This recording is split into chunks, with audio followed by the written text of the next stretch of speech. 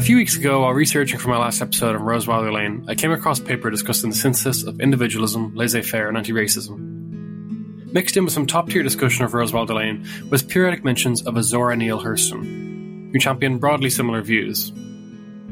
From a brief skim into research, she instantly came across to me as someone who was perfect to cover. Her life was multifaceted, with her contributing to theatre, poetry, musicals, short stories, essays, anthropological research, and of course, literature. She ought to be a role model for the lovely coalescence of anti-racism and individualism. Two peas in a pod.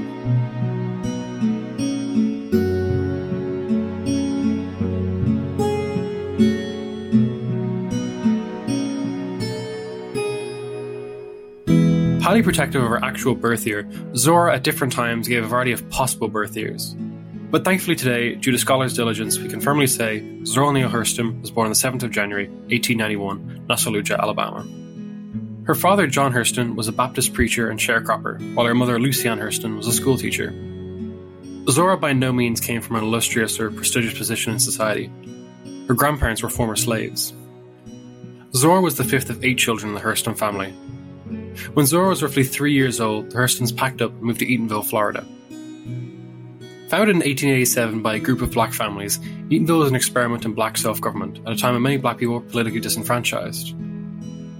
Zora grew up in a small, close-knit community that was economically poor but rich with a citizenry devoted to self-reliance, both one's personal affairs and politics. Zora grew up when many whites believed blacks to be of inferior moral and intellectual ability, which it was believed resulted in them not having the full capacity for self-government. But Zora's childhood debunked this myth in Eatonville, where she saw the laws debated, drafted, and enacted by regular people. Her father was even the mayor of the town for multiple terms. Growing up in Eatonville, she avoided the widespread belief in black people's deficiency and the subsequent indoctrination of these beliefs. The then leading figurehead of the African American community, Booker T. Washington, commented in Eatonville, saying that black people here are made to feel the responsibilities of citizenship in ways they cannot be made to feel elsewhere.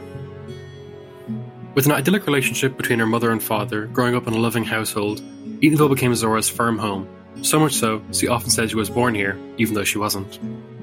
Her life was made unimaginably miserable when her mother died in 1904. Her father, then aged 44, quickly remarried a woman half his age after his first wife's death. Zora's relationship with her father had always been strained. Unfortunately, he could only tolerate having one daughter. When a second daughter, Zora, was born, he grew extremely resentful of her. Zora believed she was by far his least favourite child. Following her mother's death, Zora was sent to a Baptist boarding school in Jacksonville. Zora showed a great deal of intelligence and was eager to learn, but the environment was stifling. The faculty and administrators cultivated an ethos that the primary function of education was to teach people their proper place in society. An insidious idea that did not mesh well at all with Zora's independent spirit. Zora's education was cut short when her increasingly belligerent father stopped paying fees, and she was summarily dismissed by the school. With no financial support from her father, Zora was even forced to borrow money from her teachers to pay back her fare back home from the school.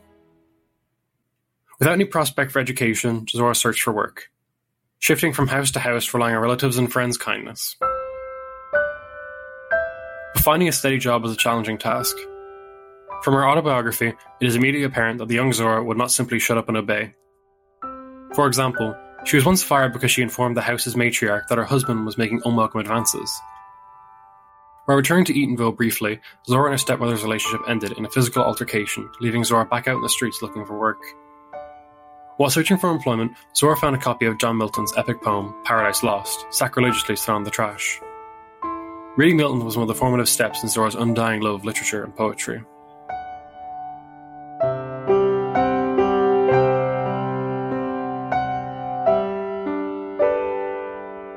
Eventually, Zora wound up serving as a lady's maid to a singer in a travelling musical theatre troupe.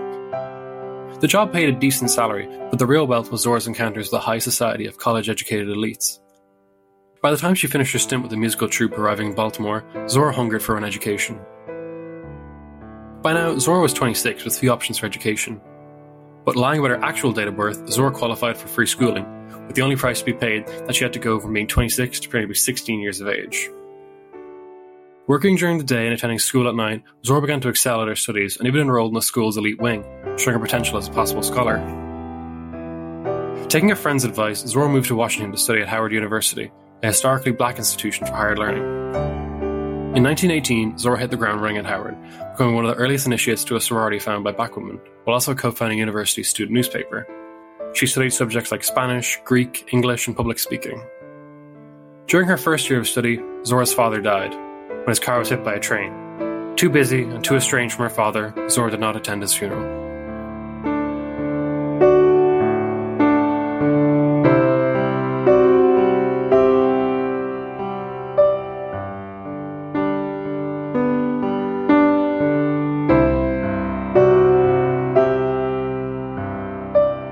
As she progressed through her education, Zora met a smorgasbord of budding intellectuals such as Alain Locke, the first African-American Rhodes Scholar, a leading figure of the Harlem Renaissance movement, an explosion of African-American cultural expression.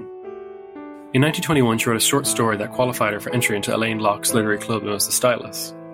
This allowed her to rub shoulders with poets, playwrights, novelists, and an assortment of critics, now all pivotal to the Harlem Renaissance. Throughout college and after, Zora was a sort of vagabond, independent reporter, supported by patrons and any money she could glean from writing.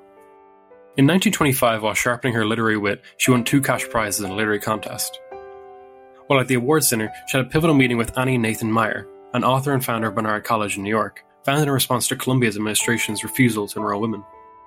Annie offered Zora the opportunity to study at Barnard in coming fall, and aided her in finding a suitable scholarship to support herself. By the time she started at Barnard, Zora was the only black American enrolled. While at Barnard, Zora became a protege of the anthropologist Franz Boas, one of the revered founders of American anthropology. Along with Boas, Zora traveled to the Deep South collecting African-American folk tales. Deciding to pursue a graduate degree after completing her fieldwork, Zora continued her anthropological research in South America. By 1928, when Zora began her graduate degree, she also published one of her earliest notable works, entitled How It Feels to Be Colored to Me. In it, Zora explains the cultural shock from moving from her proud home of Eatonville to Jacksonville.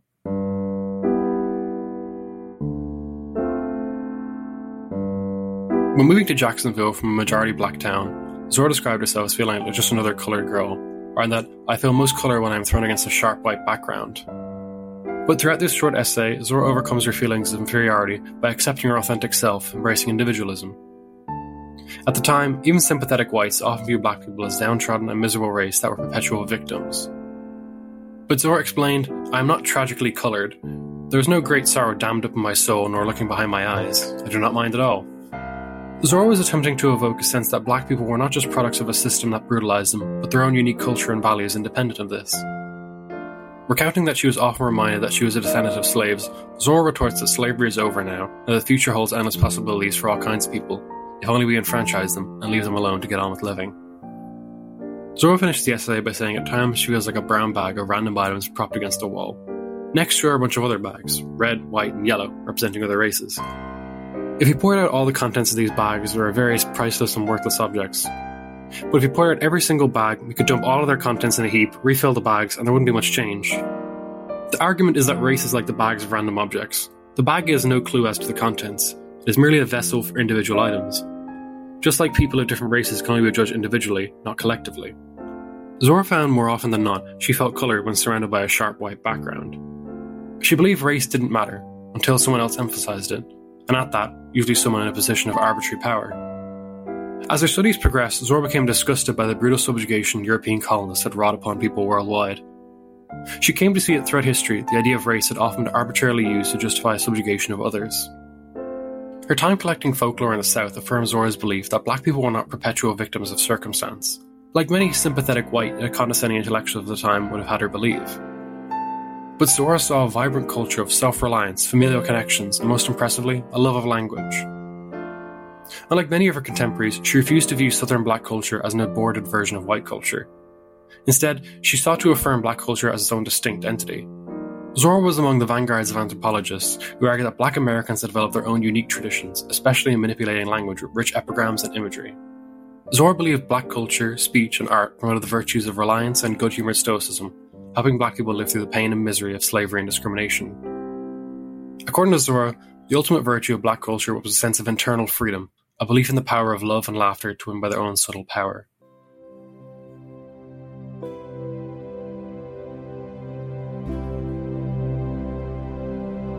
A key message of Zora's fictional works is that those who resign themselves to a sense of victimhood will inflict upon themselves a wound more grievous than their oppressors ever could, like giving way to bitterness and envy. Zora did not want to languish in the sins of the past, and instead encouraged blacks to follow the pursuit of happiness. We can see this theme emerge early as 1925 in her play Colourstruck, in which the main character Emma attends a party with her boyfriend. But at the last minute, she refuses to take part when she becomes adamant that her boyfriend is more attracted to the lighter-skinned girls present. Her boyfriend tries to console her, but eventually he gives up, and he tries to find another girl to dance with him. The second act is 20 years later, with Emma living in a small cabin with her sickly daughter Lou. Her old boyfriend visits after all these years, reveals he is a widower, and wishes for her hand in marriage after all this time. We find out that Lou is the offspring of Emma and an unknown white man. But the old boyfriend is unfazed by this and says he will accept Lou as his own regardless. But Emma, through years of bitterness, has erected barriers and wrapped her life around a sense of victimhood. Emma asks how anyone could possibly love or care for her. After being repeatedly pushed away, the old boyfriend leaves, grumbling to himself, she so despises her own skin that she can't believe anyone else would love it. Her oppressors have won by conquering at every level, mind, body and spirit. She is so defeated she even comes to believe that the lies peddle for truth, and comes to believe that she is ugly and wretched even when someone is expressing their affection. Zora advised black people to avoid expressing their identity through victimhood, and recommended they become energized to make the most of life despite the obstacles. While studying, Zora lived in Harlem and played a role in the Harlem Renaissance, though Zora was something of a lone wolf. Of all the big names of the Harlem Renaissance, Zora was one of the very few that grew up in the South and had first-hand experience of Jim Crow laws. Many, such as Langston Hughes, Du Bois, and Richard Wright, were communists as well. Zora thought that these communist intellectuals did not want to celebrate black culture, but to exploit it to their advantage for their political goals. Writing to Charlotte Mason, Zora explained, "The things our leaders are fighting for are privileges for intellectuals, not benefits for the humble." Unlike her fellow writers in Harlem, Zora did not subscribe to communist ideals and had little sympathy for the Soviet Union, which she viewed as a colonialist power. Throughout her career as an author, Zora was chastised by fellow intellectuals for writing about universal themes instead of writing overtly political works that supported communist and anti-racist sentiments. By 1930, Zora had published plays, short stories, essays, and academic articles, but not yet a novel. This was to change by 1934 with her first novel, Jonah's Gourdvine, a semi-autobiographical novel that was very obviously inspired by experiences in Eatonville. What makes the novel especially noteworthy is its use of folktales, sermons, and jokes taken directly from Zora's experience studying at South.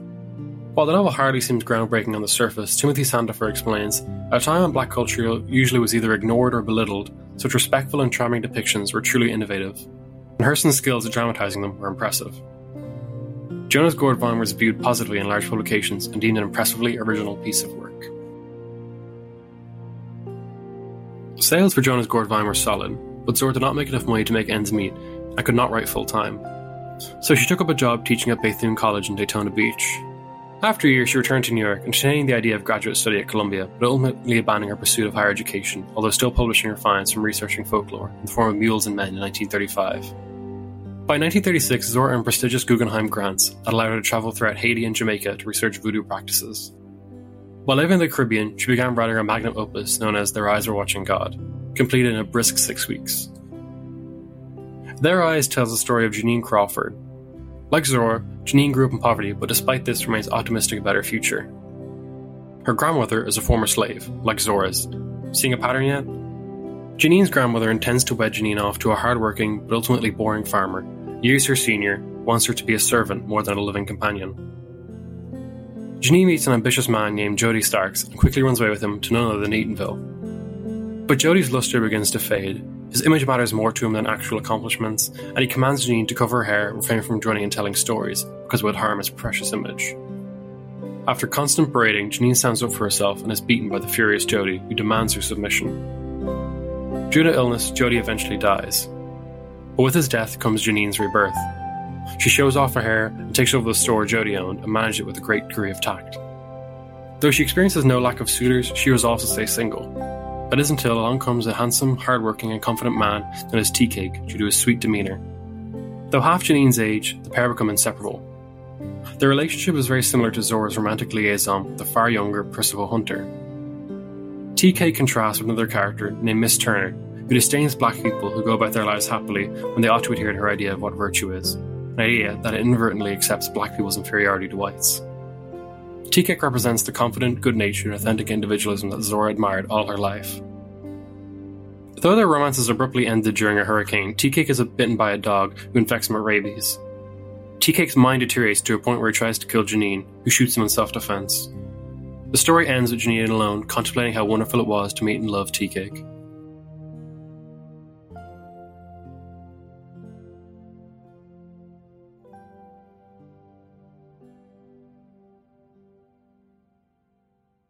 Their Eyes was received well and was praised by one reviewer as a work belonging to the same category of enduring American literature as literary greats like F. Scott Fitzgerald and Ernest Hemingway. But Zora's black intellectual peers were less impressed. Critics like Elaine Locke praised her prose, but argued she did not come to grips with motive fiction and social document fiction. Zora argued that her fellow Harlem writers were pigeonholing black authors by making them focus exclusively on racial grievances. She mockingly said, "Imagine there's a black poet who wants to write about a gorgeous morning, but decides not to, because he will be called a coward if he does not talk about the atrocities of lynching." At the time, reviewers were either extremely enthusiastic or very critical of Their Eyes. Regardless of what critics once said, Their Eyes is now a renowned piece of literature that is easily Zora's best-known work. Janine, like Zora, struggled for equality with her partners. Zora had 2 marriages that ended in divorce and an engagement that was aborted. Although throughout the novel Janine attempts to assert herself and affirm to her husbands that she is not just a trophy to gawk at or a servant to command, but an equal partner deserving of both her love and respect, neither of which can exist independently of the other. Throughout her life, Janine learns to stand up for herself and ignore gossiping and chattering of others. In short, she becomes an authentic individual. By 1941, Zora relocated to Los Angeles and began writing her autobiographical Dust Tracks on the Road. Zora definitely embellished some stories and definitely had an eye towards her public image and persona, but Dust Tracks was reviewed well and was praised by many for its own style. But praise was not universal. Dust Tracks was panned by some authors for not dealing with issues of race and criticism of the US government. But it was published during World War II. Publishers were very wary of wartime censorship. They decided to remove anything too scandalous, including one chapter in which Zora unleashes a raging critique of US imperialism. While removed at the time, many editions today include the removed passages, thank God. During World War II, Zora had little sympathy for the struggling nations of France, England, and Holland, desperately fighting the Axis. Instead, she catalogues a long list of violent abuses they have carried out in their colonies. But America is just as bad as its European counterparts for Zora. The then recent intimidation and strong-arming through military force in Mexico, the Caribbean, and South America can hardly be ignored. She then begins her tirade against US intervention in Asia, writing that the British are occupying India, yes, but we too have our Marines in China. We too consider machine gun bullets good laxatives for heathens who get constipated with toxic ideas about countries of their own. The major players of the Allied forces all had brutally exploited their conquered colonies for centuries. Stressing the double standard in unclear terms, Zora quips that Hitler's crime is that he's actually doing a thing like that to his own kind. That being the misery that other white Europeans had doled out colonial subjects. But now they're on the receiving end. By contrasting the Allies' moral outrage against the Axis alongside the heinous crimes of colonialism, Zora stressed the need for colonial powers to constantly operate on double standards. Zora argues that colonialism is in part kept alive by the cult of the great man. Describing this phenomenon, she writes that if a ruler can find a place way off where people do not look like him, kill enough of them, convince the rest that they ought to support him with their lives and labour, that ruler is hailed as a great conqueror, and people build monuments to him. Zora came to despise the expanding unchecked executive power of the president. She viewed FDR's New Deal as a way of appeasing people and making a paternal state. Later in 1945, Zora called for repeal of Jim Crow laws, but argued this should be done through the legislative branch, not the executive. Even if for good intentions the use of such power opens the door to the law becoming null. She explained that if you turn the executive loose to go outside the law in your favour on Monday, she wrote, you'll also give them the power to go outside the law on Thursday against you. She concluded that no country is safe from tyranny unless the chief executive is kept within the bounds of law made and provided. If Zora saw the widespread use of executive orders today, her stomach would turn. Within Dust Tracks, we also see Zora's at times controversial views on race, which are wildly different from her other Harlem peers. Zora refused to think in terms of racial categories. Races cannot achieve things. They are abstract concepts. Only individuals can achieve. And in this vein, she writes, the white race did not go into the laboratory and invent incandescent light. That was Edison. If you're under the impression that every white man is an Edison, just look around a bit. Zora explained her iconoclastic commitment to individualism, saying that the solace of easy generalization was taken from me, but I received the greater gift of individualism. After writing Dust Tracks, Zora moved to Daytona Beach, living in a houseboat, fantasizing about sailing to Honduras and uncovering ancient Mayan ruins. Still, the economic reality of the situation kept her far from this dream. Zora was a successful author with an impeccable amount of clout, but never fully supporting herself through writing. By 1947, she'd saved up enough money and lived in Honduras, writing her next book, Seraph and the Suwannee. After returning from Honduras, Seraph was set to publish, and a publicity campaign was organised. But then, tragedy struck. Zora was arrested for supposed charges of child molestation. A former landlord accused Zora of molesting his son. The charges were dismissed in court, and the son later admitted to lying, but sadly, the damage had been done through extensive media coverage.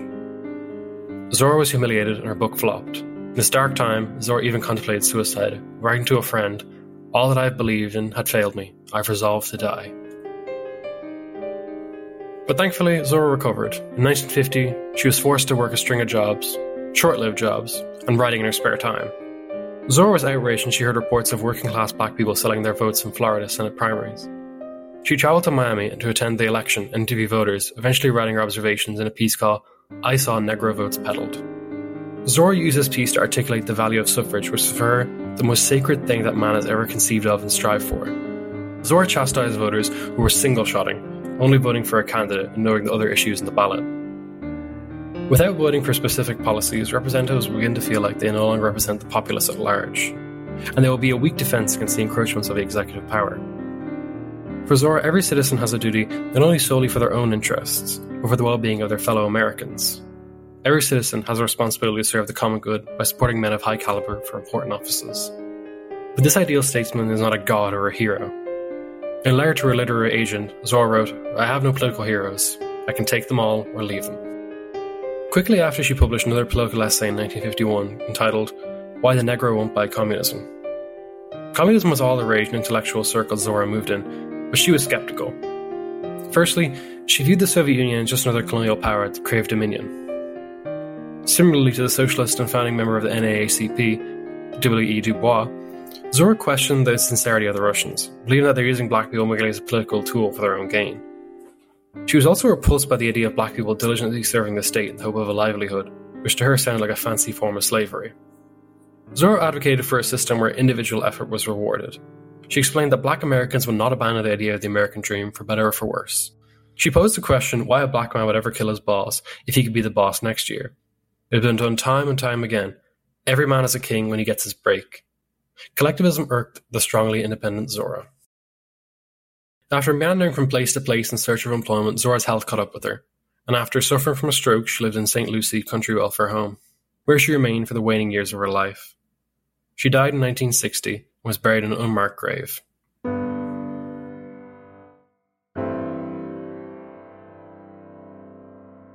When Zora died, her papers were ordered to be burnt, but a passing law officer knew that it was Zora's house and quickly put out the fire, saving her personal letters and unpublished manuscripts, a gift to the world. Though she'd been an icon of the Harlem Renaissance movement at her zenith, moving in sophisticated circles, her reputation quickly evaporated. Her name was relegated to obscurity for the most part. Her use of African-American dialect became markedly less popular, with some viewing it as racist and demeaning, though Zora was recounting from experience how people in certain places spoke.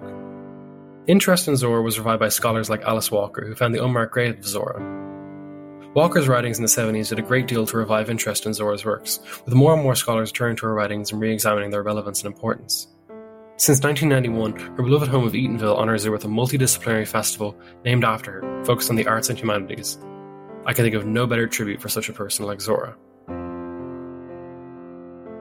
Zora was an independent thinker who refused racism because she refused to be defined by race. She was individual, and individuals aspire, achieve, and excel. Races simply are. Like so many independent women of her time and colour, life was hard and financial independence was elusive.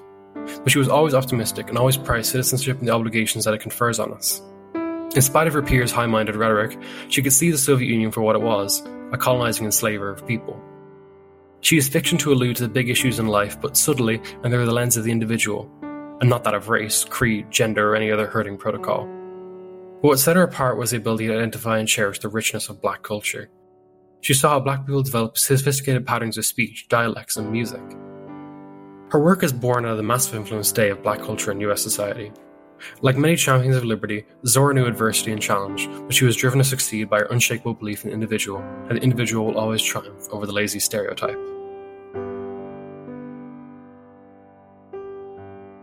Thanks a million for listening. I hope you enjoyed this podcast, and if you did, you can subscribe on Apple Podcasts, Spotify, and wherever else you may listen to podcasts. Visit the website www.libertarianism.org to find more podcasts like this one. I hope to see you next time.